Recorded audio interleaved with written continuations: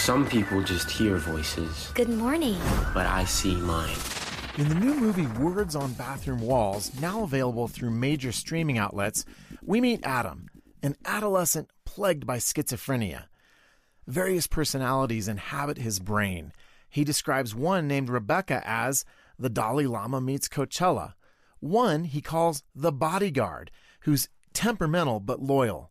Joaquin tells dirty jokes, and one voice speaks darker suggestions.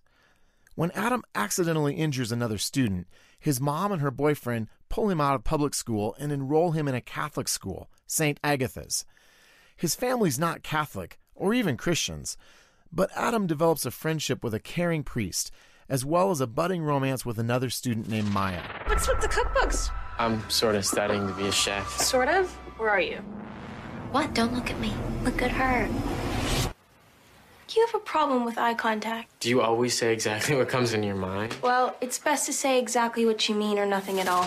Words on Bathroom Walls paints a realistic portrait of someone suffering from schizophrenia. It's a PG-13 drama that definitely has some rough edges, including quite a bit of profanity, some suggestive innuendo, and tense moments as Adam struggles with one particularly self-destructive and violent voice inside him. That said, the film effectively illustrates how damaging mental illness can be, and it rightly suggests that this struggle shouldn't define the identity of someone who's grappling with it.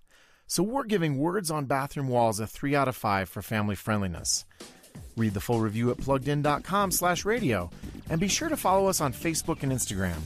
Plugging you into the movies, I'm Adam Holtz for Focus on the Family's Plugged In Movie Review.